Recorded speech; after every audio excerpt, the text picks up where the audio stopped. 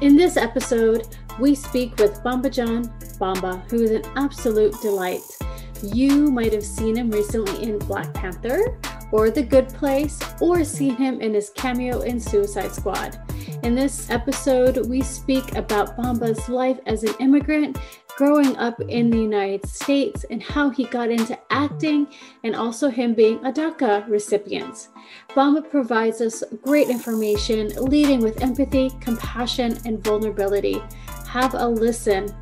Hey, while I have your attention, be sure to download this episode and leave a review. Follow me on Instagram. I'm at The Inclusive Screenwriter.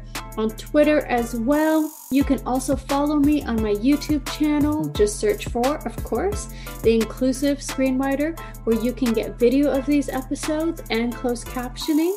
And you can always find more information about me, Ashwini Prasad, The Inclusive Screenwriter, at theinclusivescreenwriter.com. All right, go ahead and have a listen, folks. Bambadjan is amazing. Hi, everybody. Welcome to the Inclusive Storytelling Podcast. My guest today, oh my gosh, I'm so excited to talk to Bambadjan. Bamba, how are you? I'm good, Ashwini. How are you? Oh, I am wonderful. Thank you so much for being here. My pleasure. Thank you. I'm going to go ahead and introduce you just for like 10 seconds, but then I want you to introduce yourself and we're going to get into this rich conversation. Bambadjan, oh my goodness. Let's see.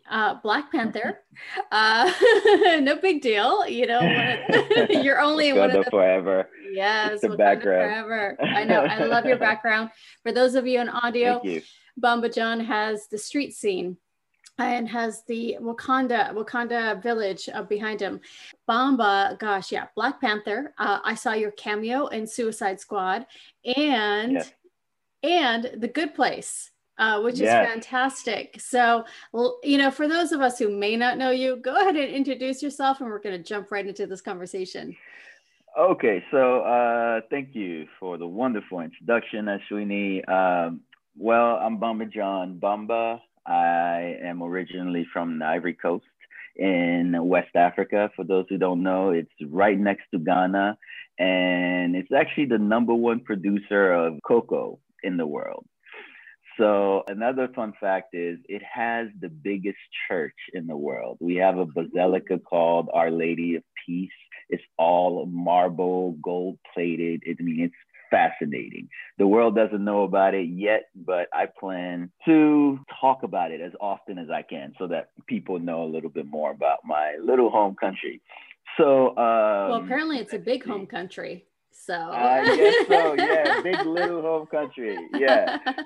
So let's see. I moved to the States with my parents when I was 10 years old, and we landed in the South Bronx. I only spoke French, which was, the language we speak in the Ivory Coast.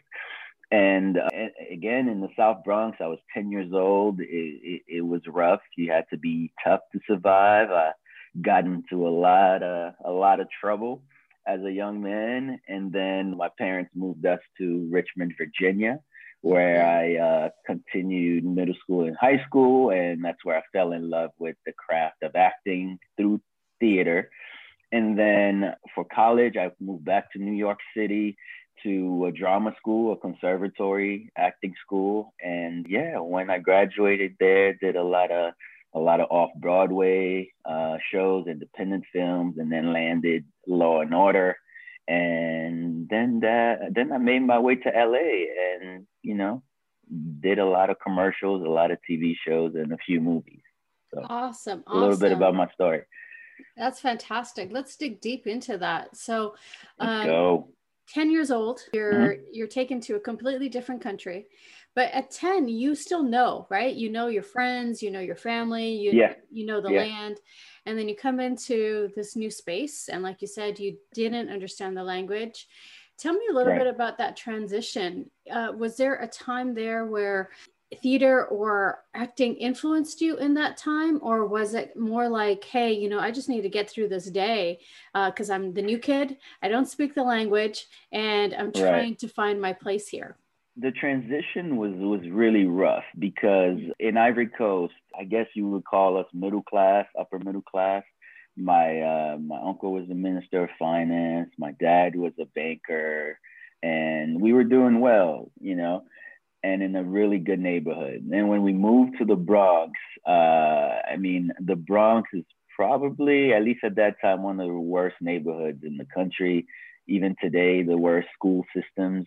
So when I went to school, there wasn't a French bilingual class, so they put me in a Spanish bilingual class, and they connected me with another African student and to help me around during the day, but he would trick me the whole day.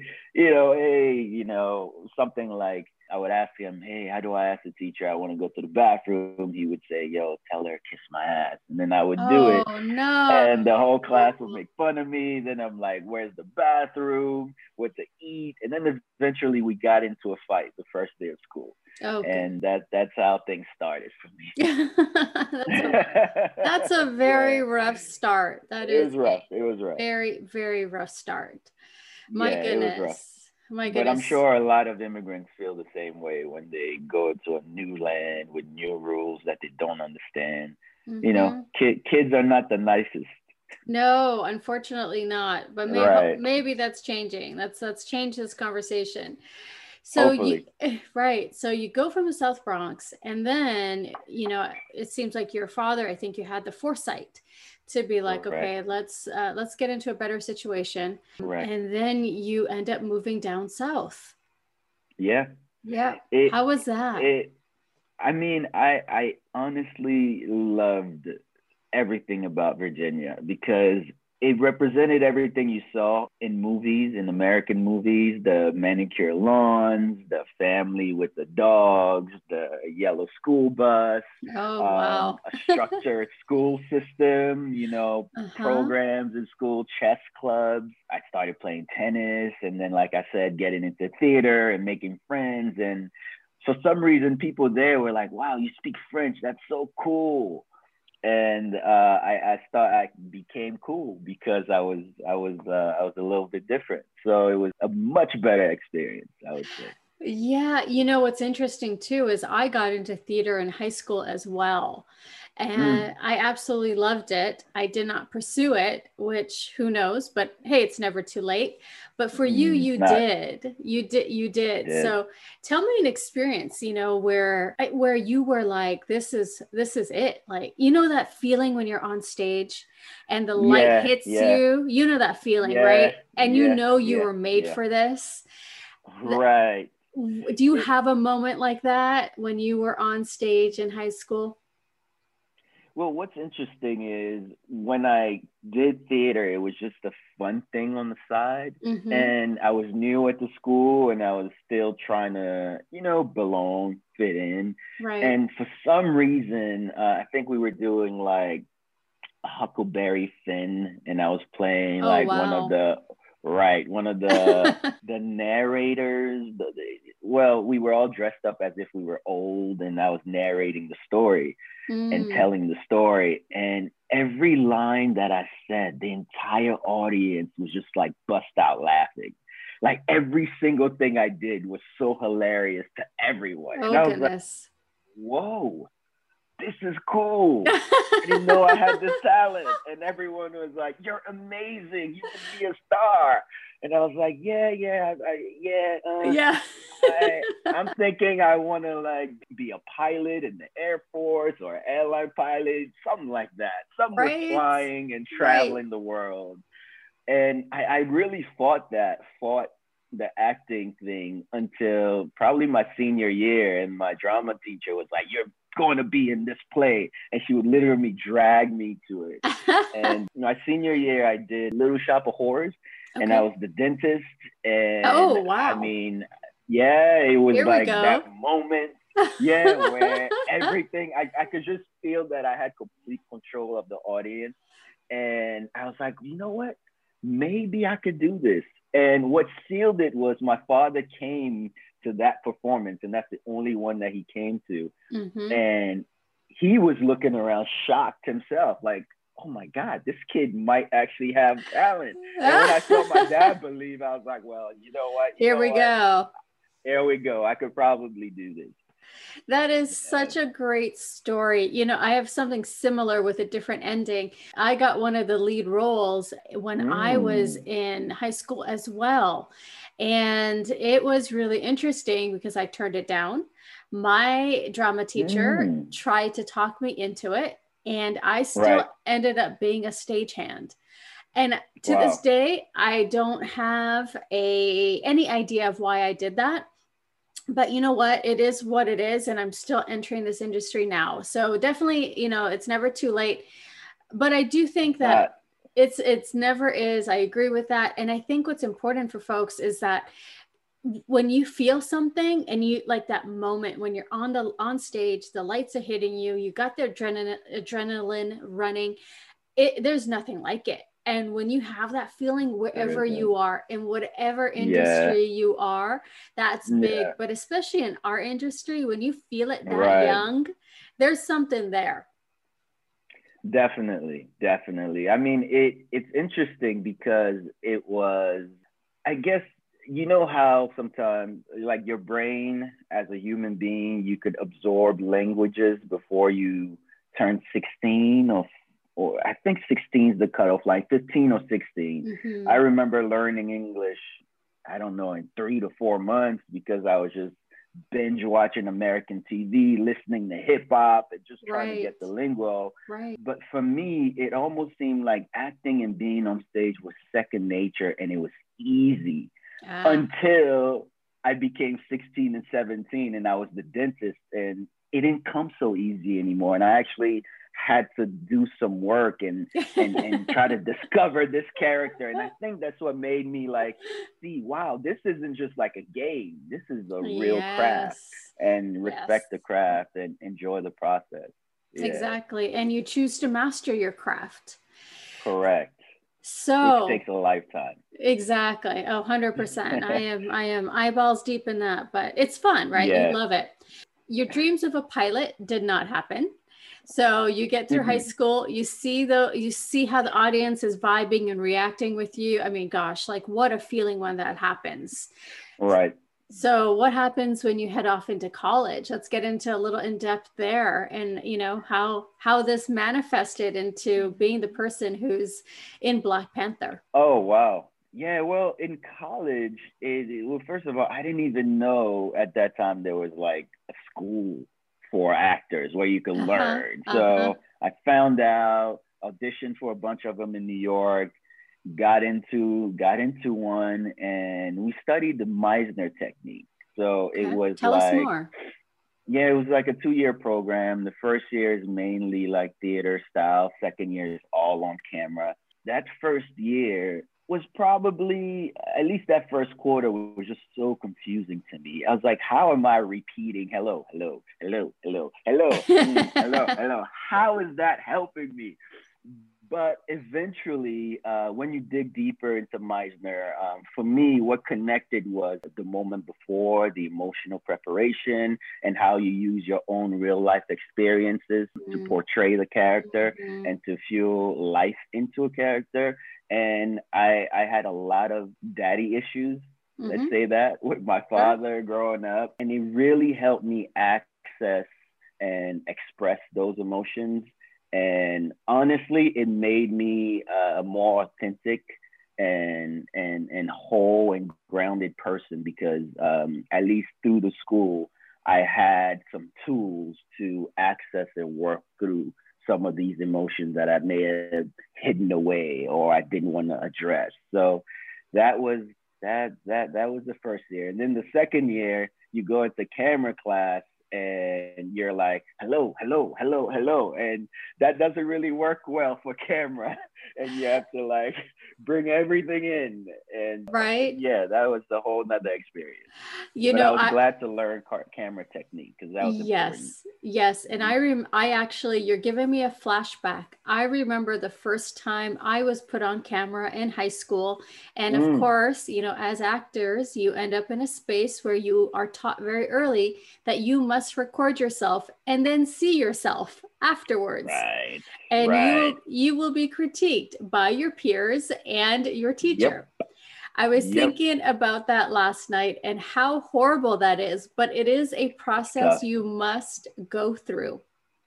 I will also You say must. doing podcasts will also really help you with any type of process, because you realize how Indeed. many your words and how you say Correct. them, your pauses, what you do to say like or like to fill up True. space, which when you are Yeah. acting, we only have so many takes, and True. there's only so much time. So when you're talking, how important it is to say those hellos, like you said, and how Hmm. important it is in terms of what you're trying to get across for that character in that moment. So, Correct. And yes, I mean, hearing your own voice. my I goodness. remember hearing my own voice and I was shocked. I guess kids these days don't have these problems because they're always like this, They're always with the recording phone. themselves. You know what I mean? And posting themselves. So yeah, maybe they have an easier time on camera than we did. Yeah, yeah. It's still a little gut wrenching. And I know I need to do it, but it is still gut wrenching for me. But it's good No, it's challenging. practice. Yeah. True. But it's good practice as folks that want to be on stage or on camera, any of it, or reading poetry online or doing an audiobook. It's so Yeah. important. And that's why there's so many Yeah. different Yeah. methods that are Mhm. developed. So Mhm. we got Mhm. this love. Obviously, it came really early in your life. You knew you were good Yeah. at it. Then you learned that you needed to learn the craft, of True. course. Mhm. So, what happened after college? So after college, like I said, I did some off Broadway productions. Mainly, I got involved in this theater group called the Respect Project, and it was led by a Tony Award winner. His name is George Faison. He's a choreographer and dancer. He had a little theater in Harlem, and I just saw it in Backstage. Back in the day, you used to pick up the Backstage newspaper and Yep. find out where all the auditions are, and that's what I did. I went into the audition, and it was basically a program for inner city youth. And we all went in there, and through acting, dancing, singing, rapping, poetry, we would share some of our experiences, like growing up with a father, without a father, gang violence, date rape, STDs, all the stuff that young people deal with. And we went into community colleges, we went into high schools, we went into juvenile centers and performed our play. And then afterwards, we would have like a workshop with the kids. So I learned pretty early the power of acting and our craft and how it could connect to people and help them, I don't know, see themselves a different way, help them see different options, you know. So Fantastic. Fantastic. yeah. And I remember being a part of those workshops. I remember being Oh, on the receiving end. And then I oh really? remember, yeah, and I remember in high school, we actually had some elementary school kids and we did a performance for them and we did a little debrief with them. Mm, So that is fantastic. And amazing. you were doing it as a young adult, and that is Correct. phenomenal. That's absolutely phenomenal. Yeah.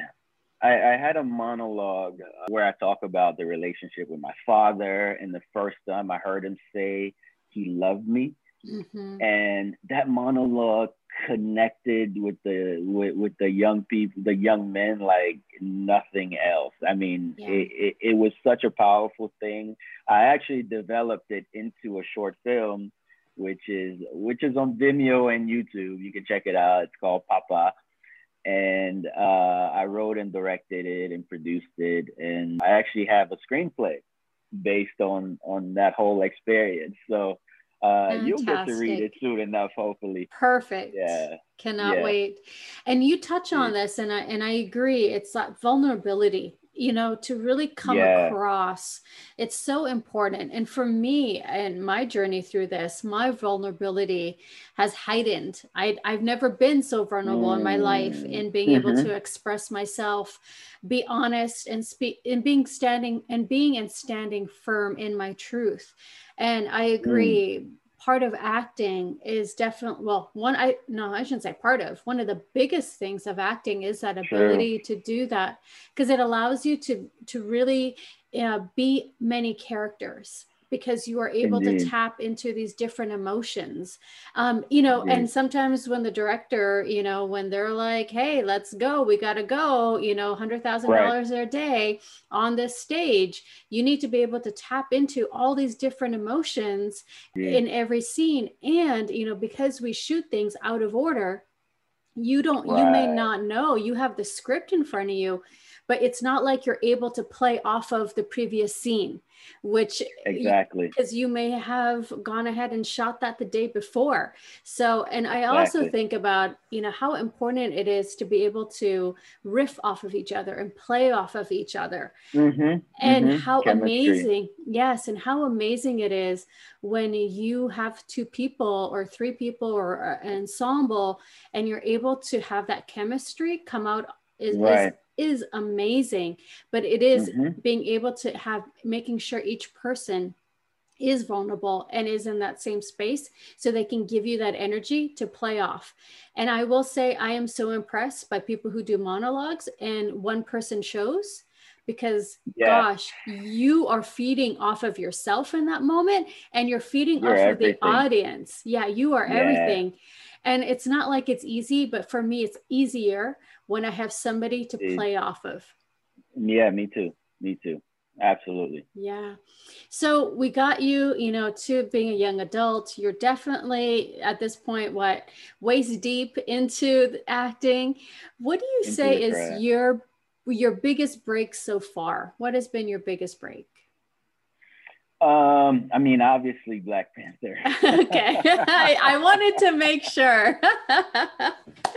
I mean, look, I had always set my intention that I want to be the kind of actor who takes pride in his work and his work means something, not just in the bubble of a movie or even just the movie industry, but in the world as a whole, and especially for people who have African descent.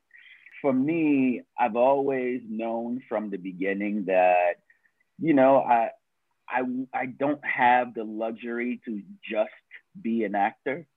Just an actor means like I'm just strictly an actor. I don't write, I don't create anything, I don't produce, I'm just direct, just act.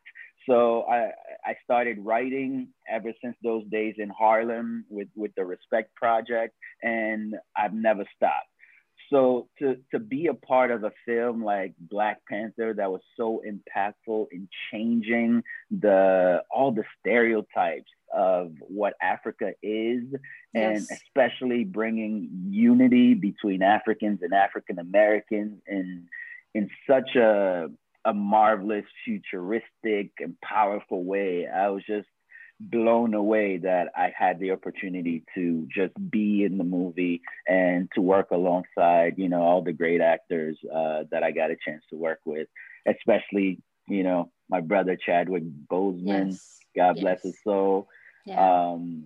Yeah, and yeah, when I found out this movie was being cast, I mean, all of us in Hollywood, all the black actors were like, we want Yes. to be a part of We this got to film. be a And part of this. exactly. And, I put a poster up with Black Panther on it. I took karate classes, and then the opportunity came, and I got a chance to be in it. So I think it's important to set your intention and the kind of work you want to be a part of, and, do your part. And I think the opportunity most of the time comes, and just be ready. Fantastic. I do. I used to believe that, it was a little bit of luck. I don't believe in that anymore. What I believe Mm, in is that when you are mastering your craft and you right. are ready, when those opportunities come, you're ready and you're ready You're ready. to hit that stage. It's not luck.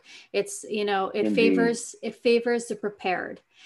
So Indeed. Black Panther, we got to get into this, Yes. right? I Let's read go. somewhere where Anthony Mackie was saying how, he has predominantly been in settings and productions where most of the people are white, whereas Hmm. Black Panther was very different.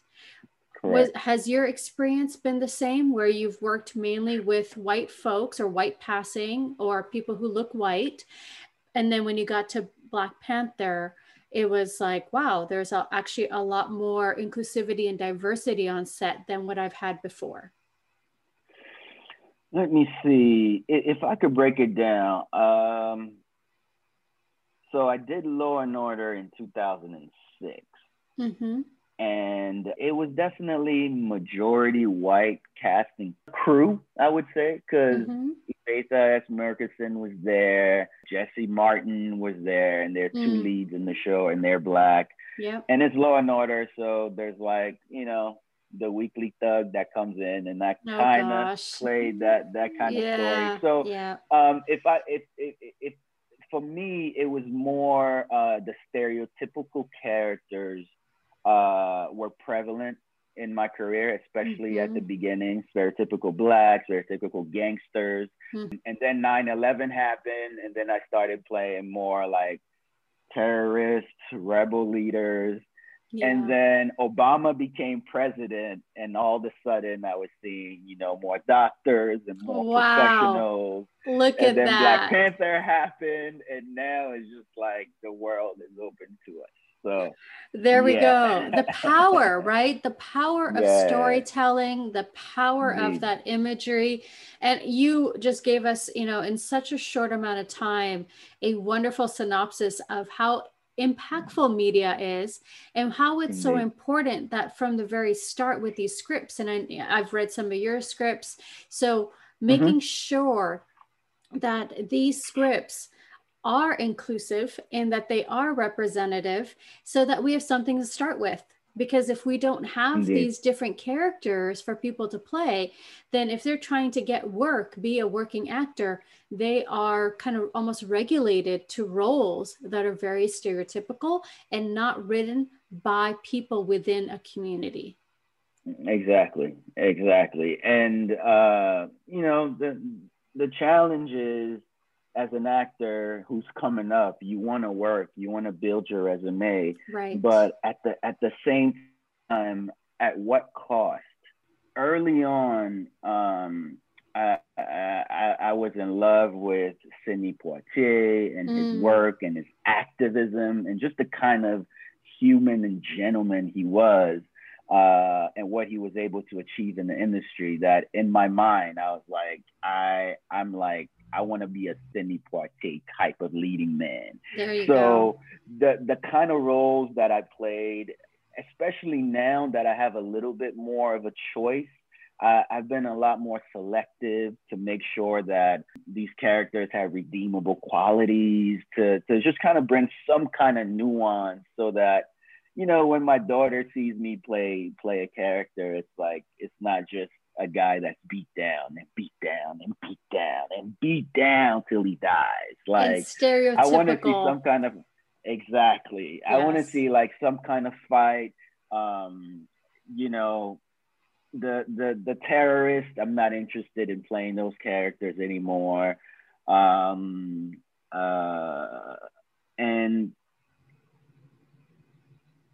yeah, you just want to have work that you can be proud of, work that can stand on its own.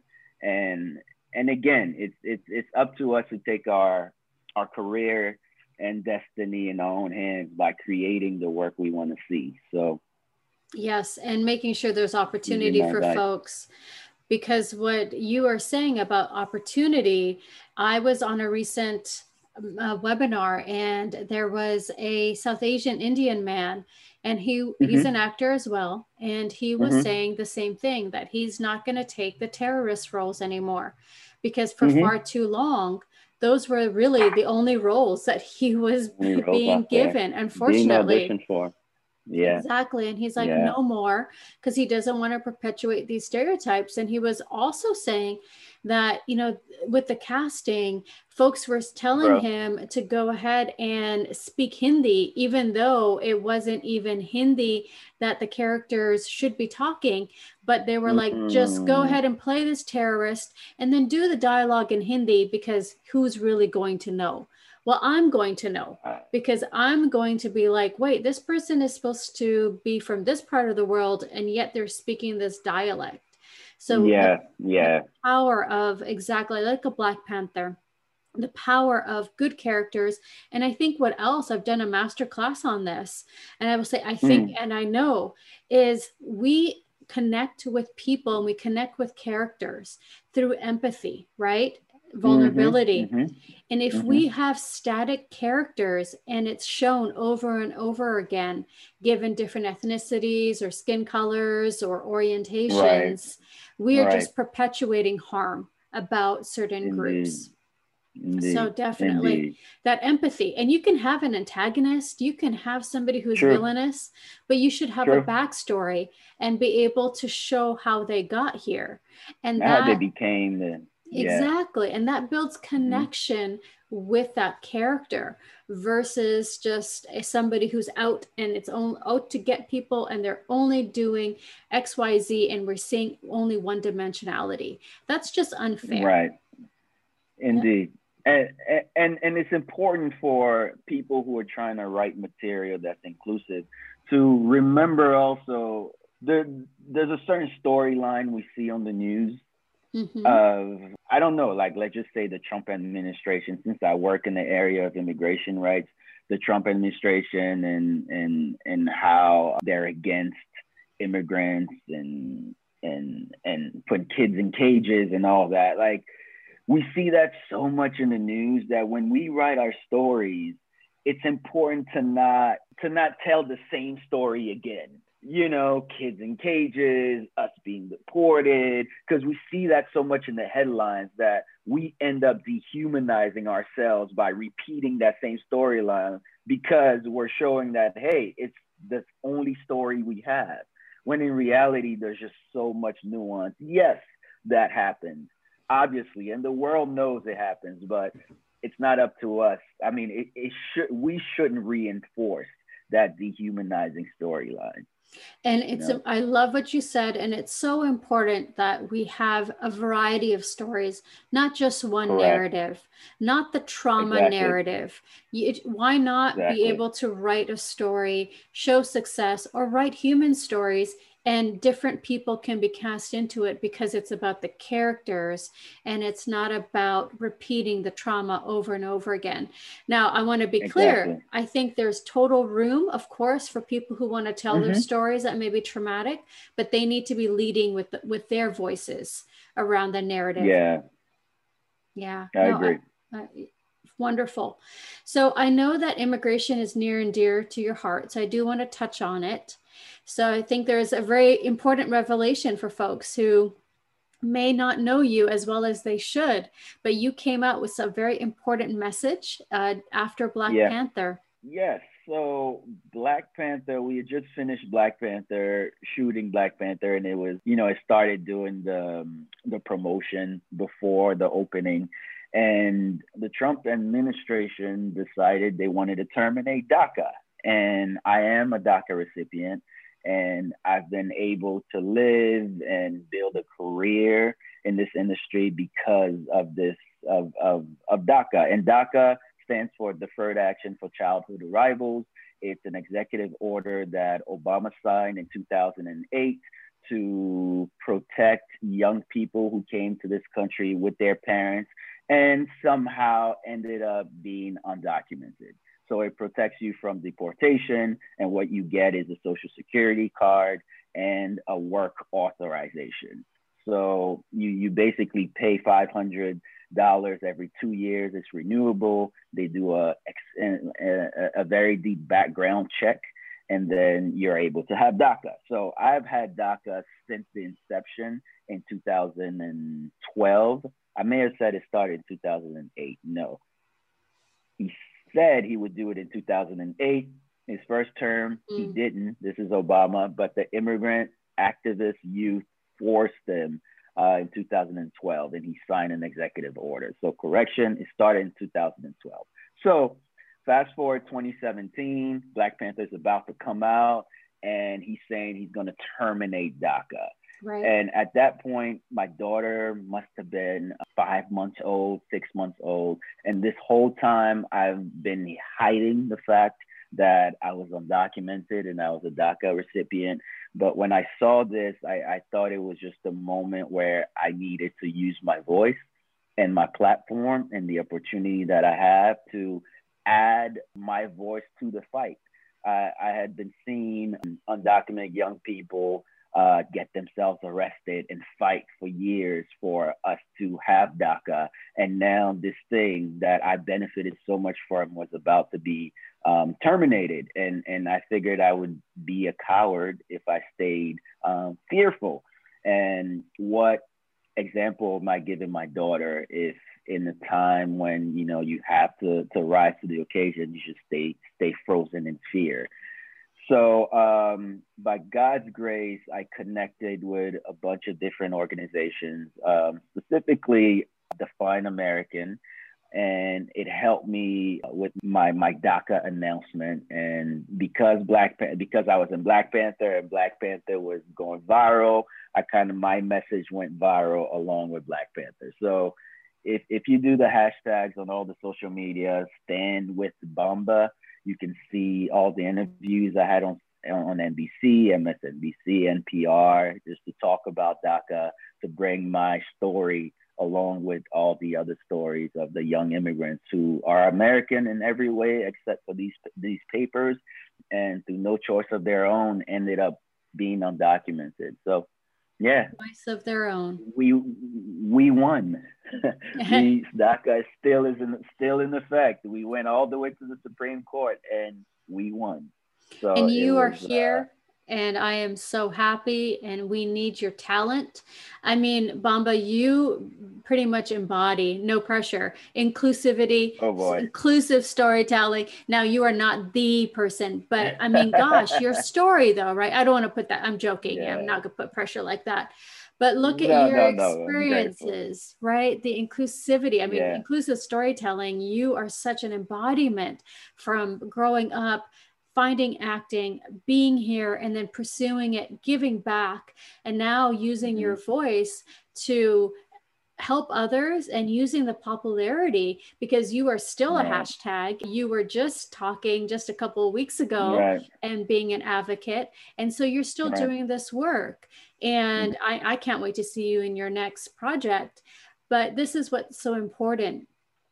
I feel, you know, what I really want is people to know your story, to know leaders and influencers in this industry we love, that you are out here, you exist, and many other people do. And these stories are important and rich, and you deserve to be able to tell the story and to be able to have an opportunity in this nutty world that we choose to venture into, you know, as a career. Indeed. But we do it because we love it, right? And we find value. Indeed.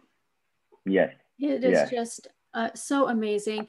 I think as we're starting to wrap up here, well, you're amazing, Bamba. As we start wrapping up, what is one thing, one advice, one thing that you would have wished you'd known early on in your career that we can have some folks that are starting off, whether, and not age-wise, but just starting off, that you wish you had known?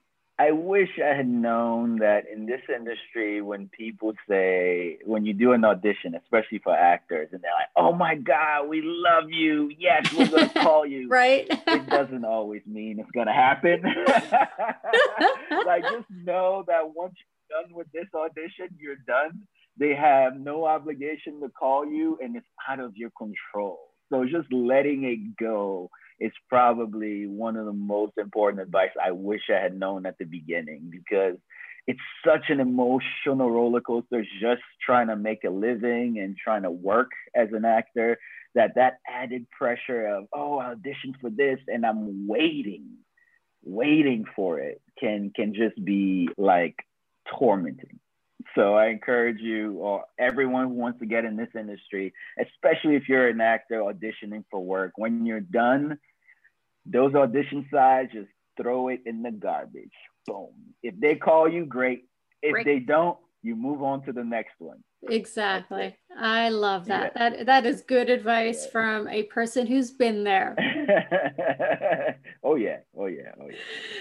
So Bamba, how can our listeners connect with you? So I am on all of the social media outlets. I am on Twitter at Real Bambadjan, on Instagram, Bamba the Great, and on Facebook, Bambadjan, And recently, thanks to a Sweeney's onboarding on Clubhouse. Yay! Yes. Yes. We got to do a room here, and we will do a debrief on this podcast when it launches as well. That'd be a fun room to have. That is fantastic, Bamba. Yes. Yes. Can't wait. Gosh, it's been a pleasure, my friend, talking to you from your journey. Pleasure's been all mine. Oh my goodness, your journey, everything you're doing, and how much value you're giving us. Thank you for being who you are and being the advocate and ally that you are. We need you and we appreciate you. I know I do. My last question for you as we depart here, what is one call to action for us to be inclusive in our lives? So I was actually thinking of talking about this with a friend of mine who works in homelessness.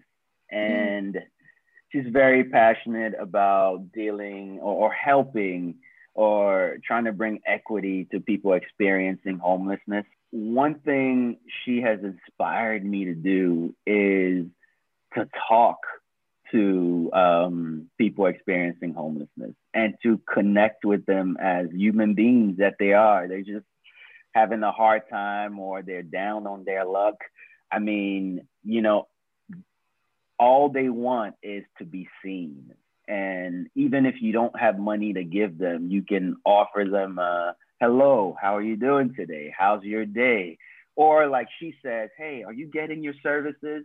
Hey, call this number. Like there are people out there who may not even know what is available. So a way to be inclusive in our lives every day is to find out what's available for homeless people. And when you see them and run into them, offer some positive energy and maybe even information that can help them out this situation. Always the advocate, 100%. And, I would say we can take that to other parts of our lives too, getting to know people, knowing the situation, and that builds on that vulnerability and that empathy that we've been talking about. Indeed. Bamba, my friend, thank you so much. You're an absolute gem. I appreciate you. Thank you so much for being here. Thank you so much, Azwini, for having me. And thank you for the work that you're doing.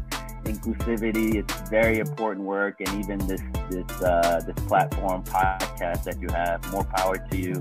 And I look forward to collaborating soon. I love it. Thank you, my friend. All right. Cheers.